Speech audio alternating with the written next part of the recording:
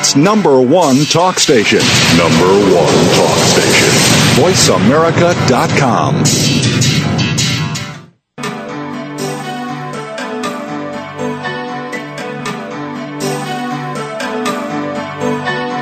Welcome to Dr. Carol's Couch with your host, Dr. Carol Lieberman. All comments, views, and opinions are solely those of Dr. Lieberman, her guests, and callers. Now it's time to have a seat on Dr. Carol's Couch. Here's your host, Dr. Carol Lieberman. And welcome to today's edition of Dr. Carol's Couch. I'm your psychiatrist host, Dr. Carol Lieberman. Today we're going to be going inside the ongoing murder case against Jesse James Hollywood.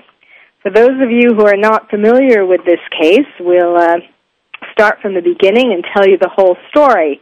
But it is actually an ongoing case, and today's guest, Michael Mihas, is an attorney, and he was the associate producer of the film Alpha Dog, which starred Justin Timberlake, and it was based upon this murder. And he's the author of the new book, Stolen Boy, a psychological thriller based on this murder. So welcome to the show, Michael. Thank you so much for having me on, Carol. You know, I saw the film Alpha Dog, first of all. It was very powerful. And I have a particular interest in this case because the boy who was murdered, Nicholas Markowitz, 15 years old, his family went to my synagogue. Wow, what a connection. They're incredible people, the Markowitzes. Yes, both Sharon and Jeff. I can't say that I, was friends with them or really knew them, but there was sort of a buzz at the time. We all were very sad for them about this whole incident. Why don't we start at the beginning? Because, this radio show is international, and so there are a lot of people listening who have no idea who Jesse James Hollywood is. And by the way, is that his real name? That is his real name, as given to him by his father, which he credits, was naming him after his brother, Jesse's uncle. Of course, a lot of people questioned that and wondered if that was really named after the old Western time outlaw. But he denied that when asked that. And of course, that was a heavy burden to wear, that name for his son, and I think it's attributed a lot to the issue, the personality behind the person, and the results of what's taken place so far, and possibly what's going to happen in the future with him in this case. Yes, absolutely. It was really a self-fulfilling prophecy. It was Hollywood their real name? As everything, as I understand, tells me that there's a whole family of Hollywoods. The mother, the Jack Hollywood's mother, again being the furthest back that I was able to research as far as family is concerned with this. And yeah, the Hollywood is the real name, and it seems to be a spin-off of the old Hollywood Land name that had resonated around Southern California for so many years. The Hollywood Land name? Yeah, did you know that the Hollywood sign used to be a Hollywood Land sign, and they took off the land many years ago, and it was just called Hollywood. And it was based upon, and there was a family named Hollywood. I believe, yeah, and then the family was Hollywood, yeah, and it spun off, and these are descendants of that family. These are descendants of that family name, as I understand it. Well, boy, it really was a heavy burden, and particularly since the father has been in trouble with the law as well. Yeah, Jack is a really very interesting father. Very interesting person, very interesting individual.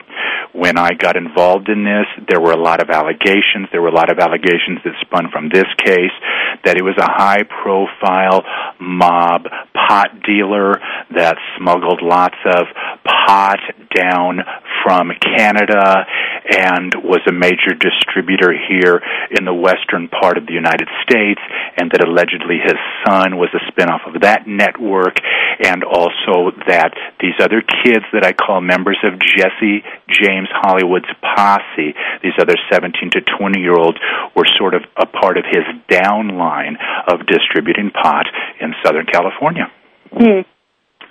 Okay. So, what we can either start with your involvement. Well, I guess why don't we start there with your story, but starting with actually, when you first heard about this whole murder and so on before you were involved in it. I was back at that time. Now, we're talking about the kidnapping took place in this thing back in August 6th of 2000. So the body, Nicholas Markowitz's body, is discovered a week later, roughly the 13th of August of 2000. That's when we started to become aware that something had happened. Some hikers up in a rugged trail up above Santa Barbara called Lizard's Mouth had discovered a ditch that ultimately turned out to be the burying plot for the 15-year-old Nicholas Markowitz. Again, we're talking about 110-degree summer in August of 2000. The body had been had dematerialized in an amazing way in this incredible heat in this 2-foot grave, which allowed them, based on smells and flies flying around this area, they noticed something was going on. They dug up the body. They knew it was a kid. It had been badly decomposed. They didn't know who it was. They had run fingerprints on the body. They tracked those down because Nicholas Markowitz had a pot issue in school. He had some legal trouble with pot, so they were able to match up the fingerprints. They ID'd the body. The following day after that, they then put a photograph out in the newspaper to try to stir up witnesses on the case because they didn't know how the kid got up there. This was at the same time that plainclothes officers from the Santa Barbara County Sheriff's Department showed up at 6 o'clock in the morning at the Markowitz's house. And Susan Markowitz has talked about how, as soon as she saw them, she knew what they were there for, and there was just no mistaking with the grim looks on their face as they walked up to her door and told the family of their grisly discovery. Well, now one thing, his biological parents, Nicholas's biological parents, were divorced. No, actually, Nicholas's biological parents are who you went to temple with.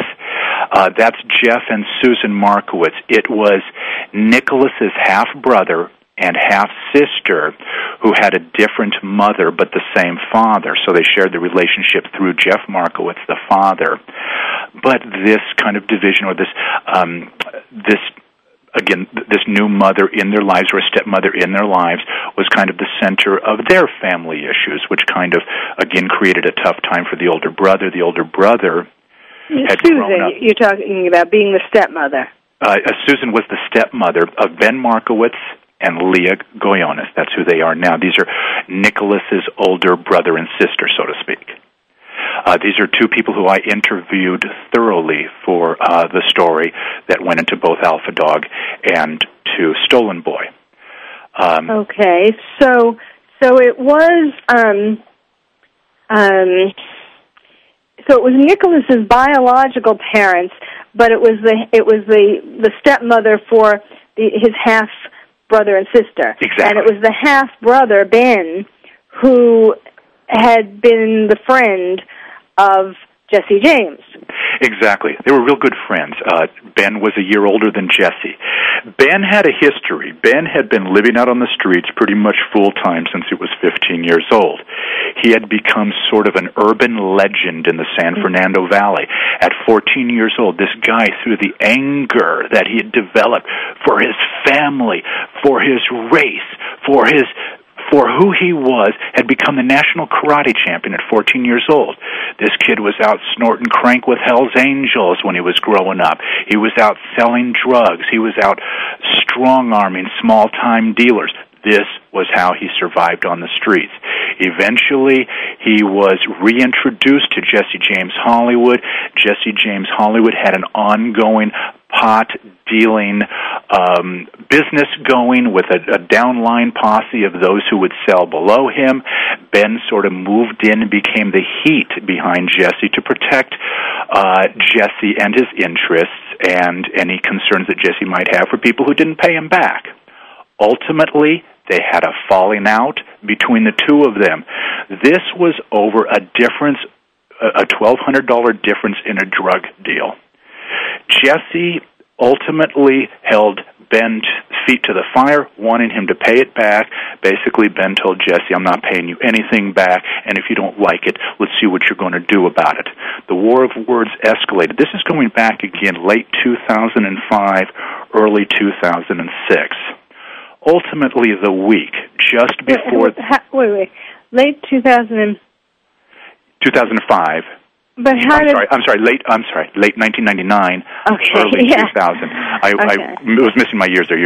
Thank you for straightening that out. All right. So this was before the murder. So going back, say in August, late July of 2000. We're gonna have to leave this on a cliffhanger because I hear the music. Let's do it. Yes, this is very fascinating, and I must say I do want to talk about this. I think a lot of it did have to do with this broken family aspect. That Ben now had a stepmother. Absolutely. We'll talk more about that. We're talking today about the murder case against Jesse James Hollywood. We're getting a preview by someone who knows more about this case than anybody else, Michael Majas. He's an attorney, and he's the author of the new book, Stolen Boy. So stay tuned. You're listening to Dr. Carol's Couch, and I'm your psychiatrist host, Dr. Carol Lieberman.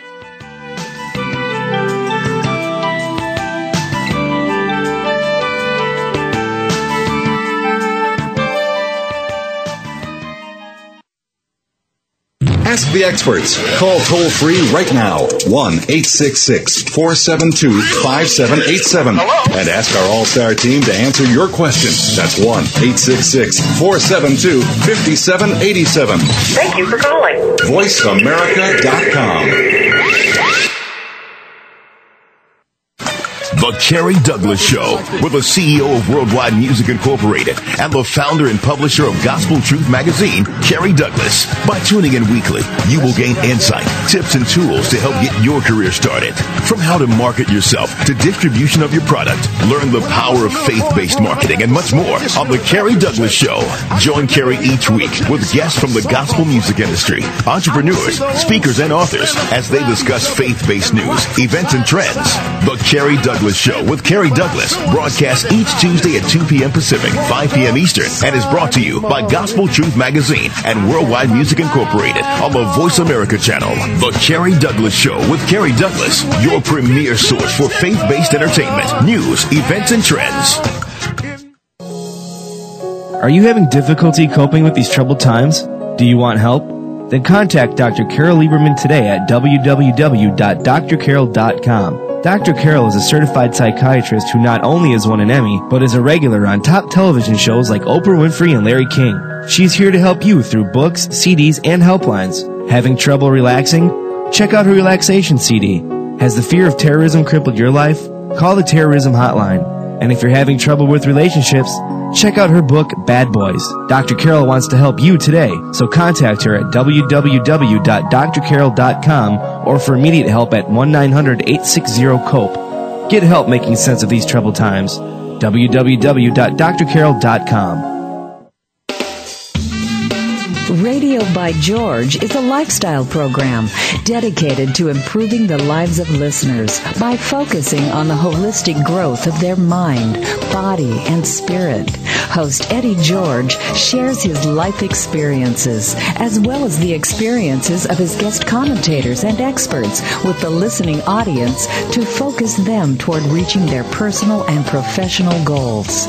Tune in every Monday afternoon at 1 p.m. PST, 4 p.m. EST to Radio by George on the Voice America channel and learn more from the life experiences of a man who went from being a somewhat unruly kid in the streets of Philadelphia to a retired professional athlete who has become a role model for not only young people but for businessmen and women globally. Plan to spend your Monday afternoons with Eddie George and his empowering talk radio show, Radio by George. That's every Monday at 1 p.m. PST, right here on the Voice America channel.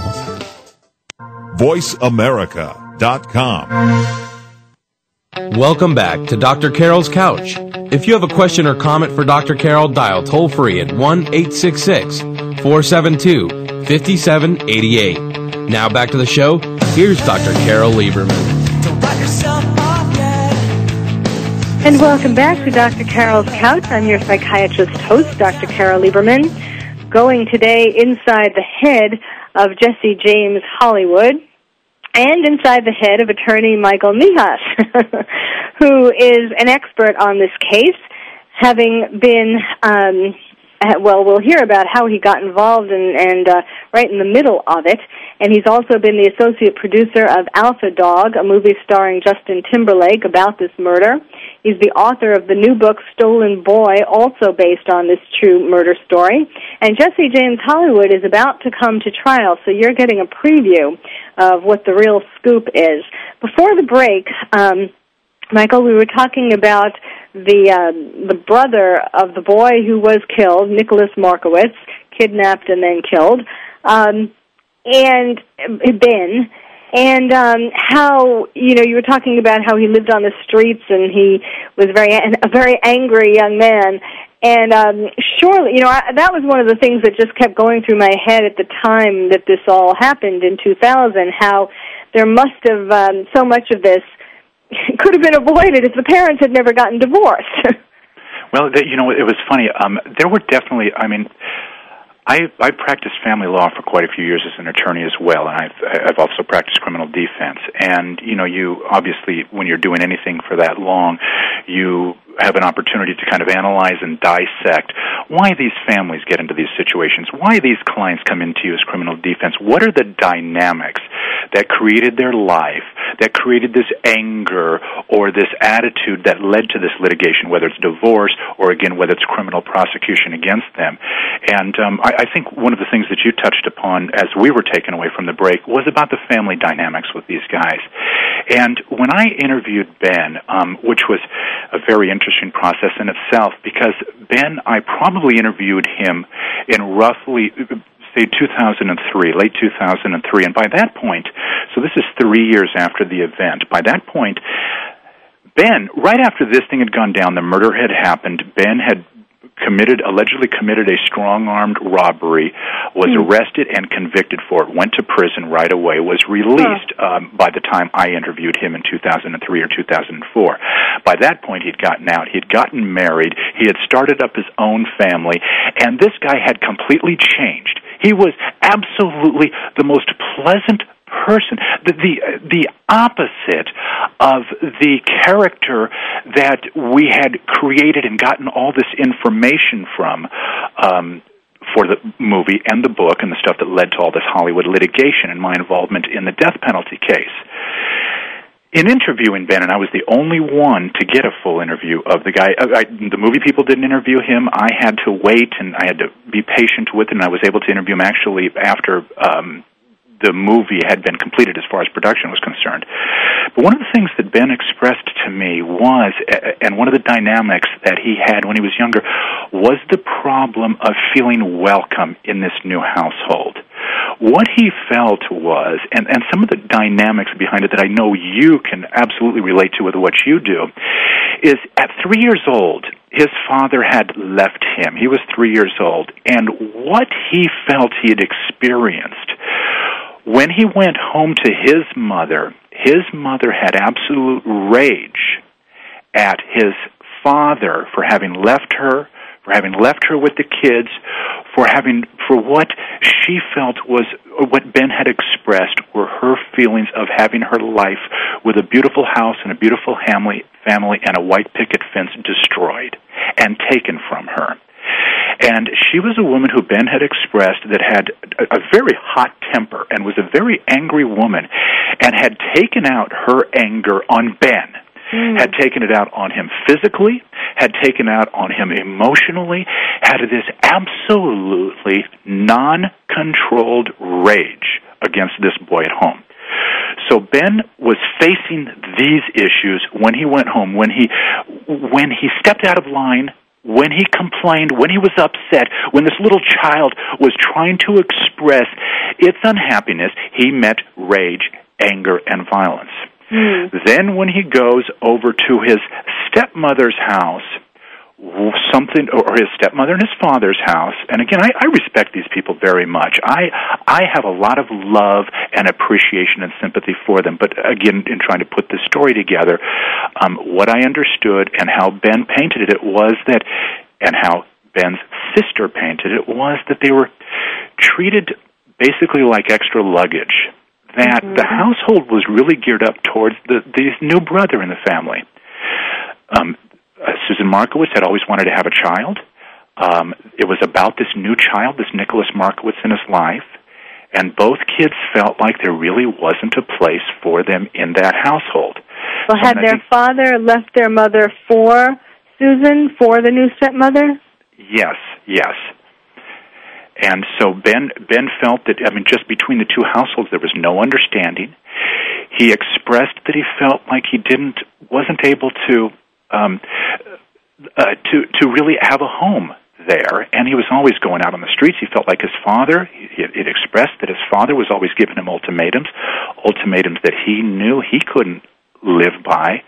So he felt almost a sense of abandonment, abuse at home, abandonment from this new household, and it really ended up stirring him to try to find his peace elsewhere, which he went out and he would live with young girlfriends and their mom. He would live with drug dealers. He lived with Hell's Angels. He lived with tattoo artists, always trying to find this home environment, which it doesn't seem like he really ever found until after his brother was killed, until after this prison stint, and during this time it was starting to get formulated by the time I was interviewing him. Well, it would have been Ben's fantasy that his brother Nicholas, the child of his father and stepmother, would die. He must have had rageful fantasies towards him, wishes that jealousy, sibling rivalry to the max, wishing that he was getting the love and attention that his little brother was. I personally believe that, absolutely. And it was what made it even tougher on Ben, and I bled for Ben. I really felt for him, and I tried to express these kind of feelings in Stolen Boy. But Ben always, or what Ben expressed and what even the parents had expressed through court and through the things that I've read about them through my research, is that the parents had tried to separate Ben and Nick. What they had done is they tried to create a world to deny Nicholas the reputation that Ben had achieved out on the streets. In denying that relationship, it really forged a greater desire in Nick to want to get out and spend more time with Ben. He was being denied this relationship, denied this brotherhood, and the brother felt the same way. And what Ben seemed to express to me was that he created this denial of family connectivity to separate himself of the pain of the overall rejection of never being able to have a family, his own bedroom. He said one time he'd come back home and they were going to put him in the garage. They couldn't even have him. They had spare bedrooms in the house, but Ben wasn't allowed to be there. This anger that he had, this uncontrolled rage, was not going to be a part of their household. Yet, where did the cause of this rage come from? It was an amazing dynamics, emotional dynamics in this family. And when you compare that, then, to Jesse James Hollywood, who we talked about a little bit at the beginning, about whose father was a renowned pot dealer. What about his mother? His mother, again, from what I understand, his mother was the worker. His mother was the legitimate one who was working back at a young age. Jack and the mother had met when they were in high school. They were inseparable. They were two rebels with their own causes when they were growing up, and they were a fiery personality. But Jack knew one way to make money, and it wasn't the legitimate way. And the way that Jack knew how to make money was ways that get you in trouble and ways that get people monitoring phone calls and ways that put a lot of pressure on a young family growing up. So there was always a kind of a dynamic there as well of trying to let's get our life straightened out, let's walk the straight and narrow, and let's try to get this background of raising this childhood in the proper way. And I think the problem was that Jesse was raised under too much of Jack's control and dominion, and Jack didn't have the skills necessary of raising this child up to be productive in other aspects of his life. Now, what was his dream? His dream was to be a ball player. Jack loved baseball, wanted to be a ball player, did everything he could to get his two boys to become a ball player. But there's kind of a false ideal that is created in this world of all sports all the time. And again, children who are raised under that kind of mentality, they don't develop these other skills. These other skills necessary. And this was kind of the case with Jesse as well. Boy, it's kind of like a perfect storm. We'll have to talk also about the character that Justin Timberlake plays and the whole dynamics of just how the kidnapping and took place and what happened after. I mean, it was almost an incidental murder. It wasn't really a planned murder. Everything just turned out wrong, and it's all that real kid is in life in prison right now. Yes. Yes, we'll have to talk about that, too. Your empathy for him. You seem to be identifying with him, but we'll get there. These kids were me when I was growing up. I completely identify with them. Yes, that's very interesting. You went to the socialized way of being an outlaw, a lawyer. That's why Nick Cassavetes came to me, first of all, for this, because we grew up together, and these were us. And this was an interesting dynamic of us then putting this story together based on our childhoods. Okay, well, we'll come back to that. We're taking a break. You're listening to Dr. Carol's Couch. I'm your psychiatrist host, Dr. Carol Lieberman. My guest today is attorney Michael Mihas. He's the author of Stolen Boy. We're talking about the murder case against Jesse James Hollywood, who is in prison now, awaiting his trial. So stay tuned.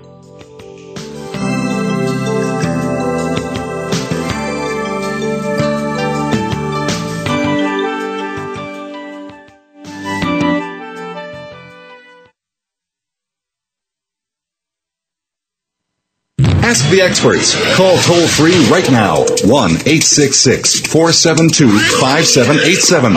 And ask our All-Star team to answer your question. That's 1-866-472-5787.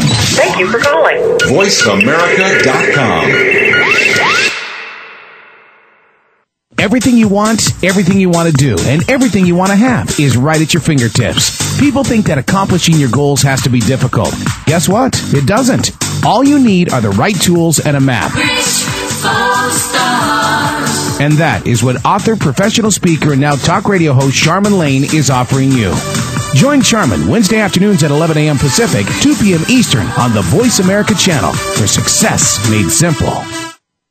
Here's a show for baseball players, coaches, parents, and those who love the game. At least 90% of sports success, including baseball, requires mental strength in order to fully benefit from technical ability. And the higher the competition level, the more critical it becomes to possess mental muscle. Tune in every Tuesday at 4 p.m. Pacific Time to Championship Thinking, hosted by Jim Meyer, and brought to you by the National High School Baseball Coaches Association. Jim, sports psychology coach, trainer, and author of numerous articles and the workbook, Championship Thinking, Building Mental Muscle in Baseball, simplifies the mental game with easy-to-understand tools and tips. With his weekly guests, Jim draws from successes with professionals, college, high school, and youth teams, coaches, and players. Learn how to remain confident and focused at crunch time, when pressure, tension, and anxiety like to make an uninvited appearance. Tune in and tune up your mental and technical knowledge and skills with Championship Thinking every Tuesday at 4 p.m. Pacific Time, right here on America's Voice, Voice America. Are you having difficulty coping with these troubled times? Do you want help? Then contact Dr. Carol Lieberman today at www.drcarol.com. Dr. Carol is a certified psychiatrist who not only has won an Emmy, but is a regular on top television shows like Oprah Winfrey and Larry King. She's here to help you through books, CDs, and helplines. Having trouble relaxing? Check out her relaxation CD. Has the fear of terrorism crippled your life? Call the terrorism hotline. And if you're having trouble with relationships, check out her book, Bad Boys. Dr. Carol wants to help you today, so contact her at www.drcarol.com or for immediate help at 1-900-860-COPE. Get help making sense of these troubled times. www.drcarol.com. Streaming live. The leader in Internet talk radio. VoiceAmerica.com. Welcome back to Dr. Carol's Couch. If you have a question or comment for Dr. Carol, dial toll-free at 1-866-472-5788. Now back to the show. Here's Dr. Carol Lieberman. And welcome back to Dr. Carol's Couch, where we're talking about the ongoing murder case against Jesse James Hollywood, who had Nicholas Markowitz kidnapped and then wound up sort of inadvertently having him murdered. We were talking about the sort of beginning and analysis of the different kids and their parents, which really could take whole semesters of Psych 101. Really tragic, and what's really tragic is that as we speak, these very same scenarios are going on all over the world in a sense, different cultures. It's a slightly different situation in different cultures, but basically, especially with with dysfunctional families, and particularly when families get divorced and remarry, or one parent leaves the other biological parent to for somebody else, and really don't pay enough attention to how the children are being affected. They're just thinking, well, I don't want to be with this person, I want to be with this person, and that's it. And my children just have to accept it. So the character that, well, why don't you tell the story and then get into the character that Justin Timberlake plays, because he, too, was feeling abandoned by his family and was an angry young man, and that's what drew him to Jesse James. Well, what was very interesting about this guy, and this guy was Jesse Ruge, and there were a lot of interesting factors about this, but let's go back to Nick Cassavetes and myself trying to figure out the point of story. Yes. My job was to get the facts together, do the research, put it together. Nick and I had grown up together in the Hollywood Hills. He knew that I wrote. He knew that I was a lawyer. He knew that I grew up right next to Santa Barbara, or that I lived next to Santa Barbara, and I was pretty hip with this case. So my job was to put the story together, help him write the screenplay. Then I got so much information, I went off and wrote my book, Stolen Boy. But we're sitting there and trying to figure out, this is an amazing story with an amazing cast of characters. You've got 5 defendants, Jesse James Hollywood, 4 co-defendants, one of them being Jesse Ruge, who Justin Timberlake played in the movie.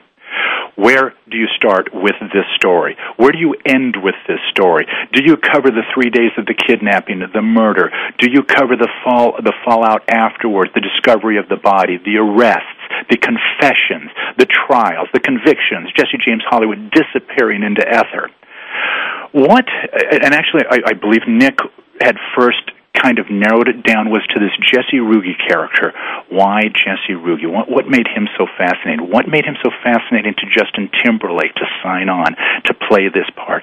What was so fascinating about both Nick and Justin going up to the prison in Northern California, one of the name is slipping me, but one of the most notorious prisons in the United States, to meet with Jesse Ruge before doing this movie?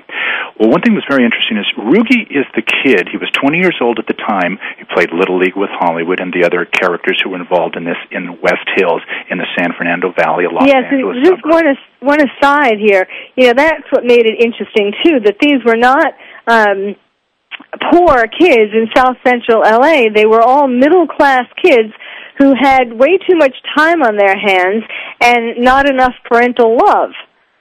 They were white. They were white from white, well-to-do families. Several of them were also blonde and blue-eyed, and you spin off on that, and you get a lot of media coverage on both the fact that these are well-to-do white kids, not just some impoverished kids of color in an impoverished city, but these are well-to-do white kids. And if we want to magnify it a little more, we had several well-to-do blonde, blue-haired white kids who kidnapped a 15-year-old Jewish kid, and for some reason the 15-year-old Jewish kid has the opportunity to leave and never does, yes. And he ends up getting murdered at the hands of these others. And the dynamics that were created out of that were pretty incredible, something yes. I never saw coming until heavy critique followed the release of the movie and explored that whole aspect. But of course that was a very heavy aspect, and it was one that I really couldn't, I didn't think it was fair to delve into in the book, so I didn't. But going back to Jesse Ruge, so he is with Hollywood on the day, Jesse James Hollywood. So what happens is Jesse James Hollywood, back in July of 2000, finds his pit bull hanging dead on his fence in the backyard, as if he got caught on the fence. He ultimately determined the dog was poisoned, then picked up and hung on the backyard, and he blamed, and his family blamed Ben Markowitz for it. His windows were broken out of his house, all through his house. Thousands upon thousands of dollars of windows were broken out of his house the night before the retaliation. Actually, 2 nights before the retaliation. Jesse gets a message that the guys identify as Ben Markowitz, saying basically, dude, I know where you live, I know where your family lives, and you better carry a gun on you, because I'm going to get you.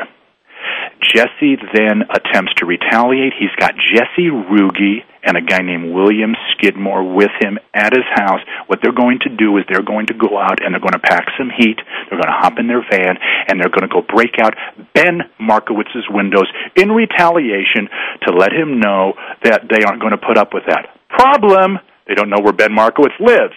The guy disappeared. He doesn't live with his parents. But the only one they know the address of are the parents' house, so that's where they're heading. On their way to break out the parents' window, Jesse recognizes the brother. They pick him up. So Jesse Ruge is with him from the very moment that the kid is picked up. They basically cutting through the chase of the story a little bit. They end up in Santa Barbara. Hollywood convinces Ruge to keep Nick Markowitz at his house. He's kept there for 3 days. Jesse Ruge is his host. He becomes his best friend. They party together. They plan together.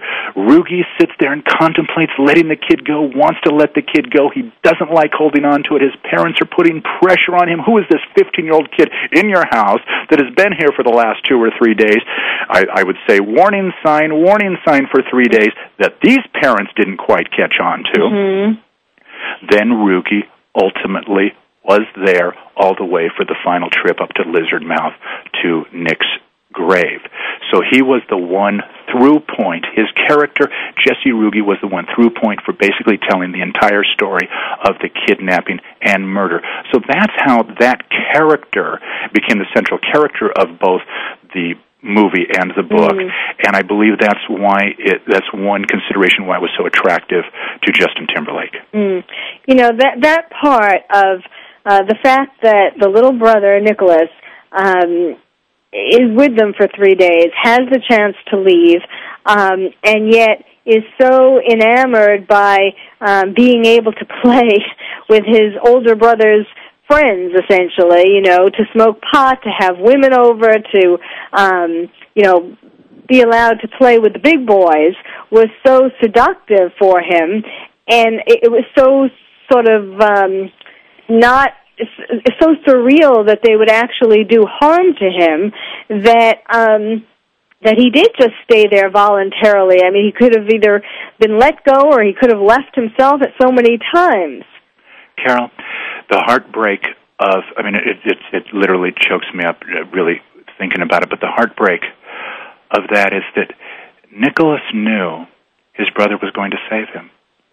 He knew Ben was going to do the right thing. He knew Ben, who he had always counted on, who was always there for him, regardless of the trouble either one of them in. He knew he was going to be there. And, you know, to me, I mean, again, Nicholas was a huge video game player. So, you know, it reminds me of this video game mentality that no matter what you get yourself into, and these kids have it, the reprogramming that goes on through these violent video games the kids are playing these days, there's a reprogramming aspect that seems to go on with a lot of these kids, and the mentality they have is no matter what they do, they just press the reset button. And I just know that in Nicholas's mind, you know, this is just a game, man. This is just a game and getting kind of close, but there's nothing around here. 16-year-olds, 27 people come in and out over 3 days. They know he's there. Nobody goes to the cops. We're just going to press reset at the end of all this. Yes. Now, what was the reason? Because this didn't really come out in the movie, unless I'm forgetting it. Why didn't Ben come and save him? I mean, didn't Ben know that they had his brother? No. Ben was out partying, and they couldn't find him, and What happened was Hollywood decided that, as I can interpret the facts, is Hollywood decided that he couldn't make the connection because everything would tie back to him and the kid missing. What do you mean? Who couldn't make the connection?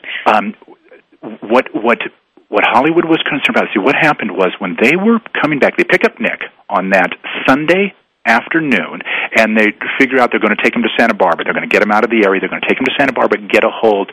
Everything's cool. We've got him. Nobody knows where he is. Nobody can tie it into us. Then they're taking off. Nobody knows that Nick's been picked up. Nobody knows there's any problems, right? So what happens when they're driving back, all of a sudden Nick Markowitz' pager is going off incessantly. Nick is like chagrined. What is that noise? Why is it happening? Is this Ben? Is this Ben calling you? No, it's Nick's mom. Nick's mom had given Nick a pager that he was expected to respond to within 10 minutes of the time he got paged and explain exactly what a situation is. It was their efforts to try to monitor him. Jesse knew the parents were on to this, and he couldn't take a chance of contacting Ben because they would connect it to why Nick was missing and not responding to his pager. I see. Very sad. All right, we'll hear more when we come back. There is so much more to this. You're listening to Dr. Carol's Couch. My guest is attorney Michael Mihas, the author of Stolen Boy, and the associate producer of Alpha Dog. Stay tuned. You're listening to Dr. Carol's Couch, and I'm your psychiatrist host, Dr. Carol Lieberman.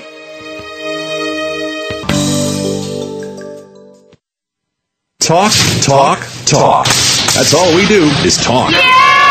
If you'd like to talk, call us toll-free right now at 1-866-472-5787. 1-866-472-5787. That's it. VoiceAmerica.com. Are you having difficulty coping with these troubled times? Do you want help?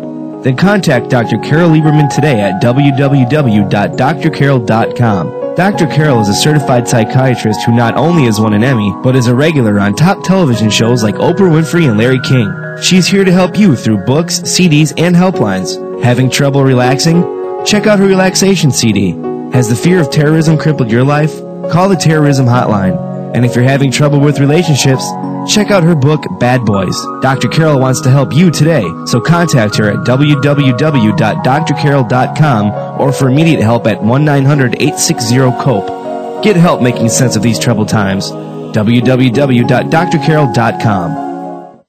Here's a show for baseball players, coaches, parents, and those who love the game. At least 90% of sports success, including baseball, requires mental strength in order to fully benefit from technical ability. And the higher the competition level, the more critical it becomes to possess mental muscle. Tune in every Tuesday at 4 p.m. Pacific Time to Championship Thinking, hosted by Jim Meyer, and brought to you by the National High School Baseball Coaches Association. Jim, sports psychology coach, trainer, and author of numerous articles and the workbook, Championship Thinking, Building Mental Muscle in Baseball, simplifies the mental game with easy to understand tools and tips. With his weekly guests, Jim draws from successes with professionals, college, high school, and youth teams, coaches, and players. Learn how to remain confident and focused at crunch time, when pressure, tension, and anxiety like to make an uninvited appearance. Tune in and tune up your mental and technical knowledge and skills with Championship Thinking every Tuesday at 4 p.m. Pacific Time, right here on America's Voice, Voice America. VoiceAmerica.com. Welcome back to Dr. Carol's Couch. If you have a question or comment for Dr. Carol, dial toll-free at 1-866-472-5788. Now back to the show. Here's Dr. Carol Lieberman. And welcome back to Dr. Carol's Couch. I'm your psychiatrist host, Dr. Carol Lieberman, talking about the ongoing murder case against Jesse James Hollywood for the kidnapping and murder of Nicholas Markowitz, although he wasn't the one who pulled the trigger, was he? My guest is attorney Michael Mihas, the author of Stolen Boy. I mean, it was the Justin Timberlake character, the other Jesse, who actually pulled the trigger in the end, right? Actually, the Justin Timberlake character was just there up at the burial plot and was basically there to draw Nicholas up there and to get him there. And at that point, it appears that he was in so much fear for his own safety in that he had been convinced that if the kid wasn't murdered, they would all be looking at life in prison. So he basically turned from Nicholas's best friend to a kid operating on fear and under heavy alcohol and pot influence, could not think clearly. One of these things where we have these young minds of 20-year-olds who aren't fully developed to start with, and then they get this incredible pressure, and all this scenario is blown out of proportion through incredible consumption of alcohol and pot, and these kids did not have a chance at thinking straight and making the right decision. Yes, and it's really, but you didn't answer the question. Was he the one who pulled the trigger? No, it was a guy named Ryan Hoyt, who is presently on death row. Yes, that's right. Okay. He had never been arrested before this case, and there's a sad case for you too. Yes, and he did it out of loyalty for fear and but we were talking in the break, and you were there's a missing part here. Why don't you just go through that so that people understand what this fear is coming from? The fear, what this case, and the reason I got involved in the trial itself, just to tell you, I've been subpoenaed 3 times in the trial, testified twice, been ordered to have all my notes and tapes of interviews turned over. It led to the prosecutor being thrown off and the case being appealed to the California Supreme Court. I'm still presently looking at a subpoena from the prosecutor. I could go to jail for not giving him the information he wants to kill Jesse James Hollywood. But the reason I got involved in this case in the first place was because there had been a misperception created by law enforcement officials through the mass media that this had been a revenge killing for a drug debt. It wasn't that. What this was a case that spun off from fear.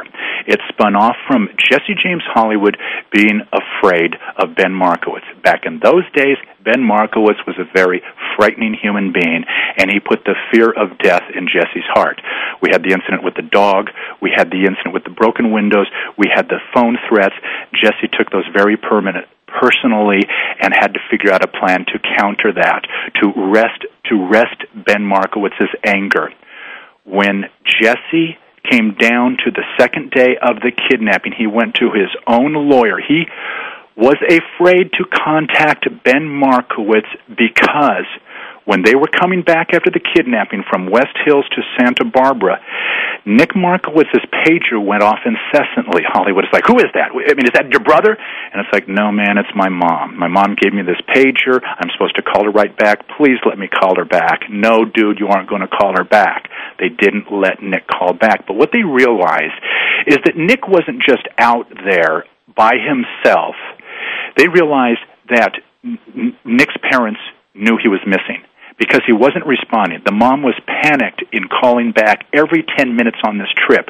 So they knew the parents were looking for him. If they had actually tried to get a hold of Ben Markowitz during that time, they feared that the connection will be made. Nick is missing. He's not calling back. And here Hollywood is contacting him for whatever reason. What's Jesse going to try to do? Kind of resolve things? Try to get his money back? Try to make sure Ben doesn't come back and hurt Jesse or his family or break out something else in his house? So Jesse never made the contact, never attempted to make the contact. But then how was, but if he had stolen Nicholas so that his brother would pay the $1,200 that he owed, how was his brother Ben Ben going to be paying the money if he didn't know that Nicholas was stolen? This is what angry knee-jerk reactions compounded by pot smoking and alcohol drinking will do to the judgment. Jesse realized too late that he blew it. There was an incident his father told me about when Jesse was there beating Nick up on the side of the street before putting him in the van, that he was going to let him go, that he wanted to beat the scare into the brother and deliver that to Ben. But what Jack told me was that William Skidmore was doing 9 years in prison, then pulled a shotgun out and put it up to Nicholas's head and said, where's your brother, dude? And, of course, it scared the hell out of Nicholas. Jesse said, dude, what are we going to do? How am I going to let him go now? So he had to keep him. With him. And then during this trip, they kept getting more messed up on pot smoking and on alcohol. And Jesse's judgment went away. He decided not to try to contact Ben. The next day, he contacted his lawyer, went and had a meeting with his lawyer, and basically when Jesse said, look, I've got these friends who did this, what are they looking at? His lawyer basically said, dude, your friends are looking at life in prison. That turned everything around. That kind of signaled the end of this. But it was looking at life in prison just for having kidnapped Nicholas? For having kidnapped Nicholas with the intent, with ransom attached to it, the intent of getting $1,200 back that Jesse attributed to Ben, because Jesse was owed $2,000 for a pot transaction months before. Ben said, I'll collect it. What Ben collected instead were bogus hits of ecstasy. Ben tried to sell them, got about $800 worth back before everybody let him know they're not going to buy anymore because he's selling bogus ecstasy. So he ended up giving Hollywood $800 and these bogus pills back minus the $1,200 more. It was that $1,200 difference that led to the division of these two who were once best friends and caused this intense battle of egos between the two that escalated into this. Well, yeah, I mean, the battle of egos has a lot to do with the whole thing, escalating everything. You know, and I know, of course, we're kind of running out of time here, but, people, I will ask you to tell people your website so that they can find out more about all of this, and, of course, to buy your book, which is very timely with the trial coming up again. But I just wanted to say that a lot of the information that you originally got for this trial was from Ron Zonin, one of the prosecutors in Santa Barbara, who, I don't know if you know, but who I have had dealings with in regard to the Michael Jackson case. It was during that time when I was dealing with him, when he was going through the Michael Jackson issues of the Michael Jackson trial. I used to go to school with Michael Jackson, and I did a Pepsi commercial with him back in my days as a starving actor. So we used to have some very interesting conversations about that. And yes, what happened is Ron wanted to create a global wanted poster through the movie and the book. He ended up giving me access to his entire file. Again, Jesse James Hollywood has disappeared. He's out into ether. So it seems like the right thing to do. It seems like the right thing for him to give me as much material as he can so we can paint as accurate of a portrait of what happened as we can. But who would know that Jesse would get captured in March of 2005 in Brazil, and it would just change the dynamics of everybody's relationship who was even involved in this movie and book project together. Yes, which is also an amazing story, that he managed to avoid law enforcement for 5 years and then got captured. What did it have anything to do with the movie? I gotta believe that the publicity that we generated through the movie, it was international publicity. You get Bruce Willis, Sharon Stone, Justin Timberlake, Emile Hirsch, characters like that on it. It just generates in itself and expedites a lot of exposure. I think that energy probably helped to make this ultimate connection. But basically what happened is Hollywood's cousin had decided to go visit him in Brazil. They had, as I understand it, they had picked up this information, monitoring certain phone calls. Interpol intercepted her when she entered Brazil, kept her there for interrogations until she finally admitted her purpose and her location, that she was going to meet him, and they set it up from there to capture him. Wow. All right, wow. There should be a book, too, here when the trial happens. Why don't you give people your websites and how they can get the book? I appreciate it. I have very fascinating discussions regarding this case, Jesse James Hollywood, Alpha Dog, the death penalty, on my weblog at www.stolenboy.com. My website, with just plain information on my involvement in the case, Alpha Dog, and my book, is at www.michaelmehas.com. That's MEHAS, like me has. Okay, and again, the name of the book is Stolen Boy. Of course, you can get it on Amazon and where books are sold as well. But there is a lot of interesting information on the two websites, the stolenboy.com and michaelmehas.com, MEHAS.com. Well, thank you very much. This is obviously not the end of the story, since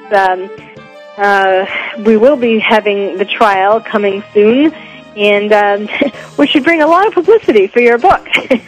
I would think so. My biggest concern now is just staying out of jail through this process. I want to keep Ryan Hoyt and Jesse James Hollywood alive. I hope to create more awareness and discussion regarding the death penalty. I think it'll expedite our collective evolutionary process amongst us all if we can start thinking about life and love and compassion instead of just killing these kids who get in trouble. Okay. Well, we'll see how that all unfolds. It would be interesting to see you on the witness stand. It has been interesting. Let me yes. Very stressful situation. Yes, you're not used to that. Well, thank you for being a guest on the show again. My guest was attorney Michael Mihas. The book is Stolen Boy. You've been listening to Dr. Carol's Couch, and I'm your psychiatrist host, Dr. Carol Lieberman. Thank you so much for having me aboard. Goodbye, everybody.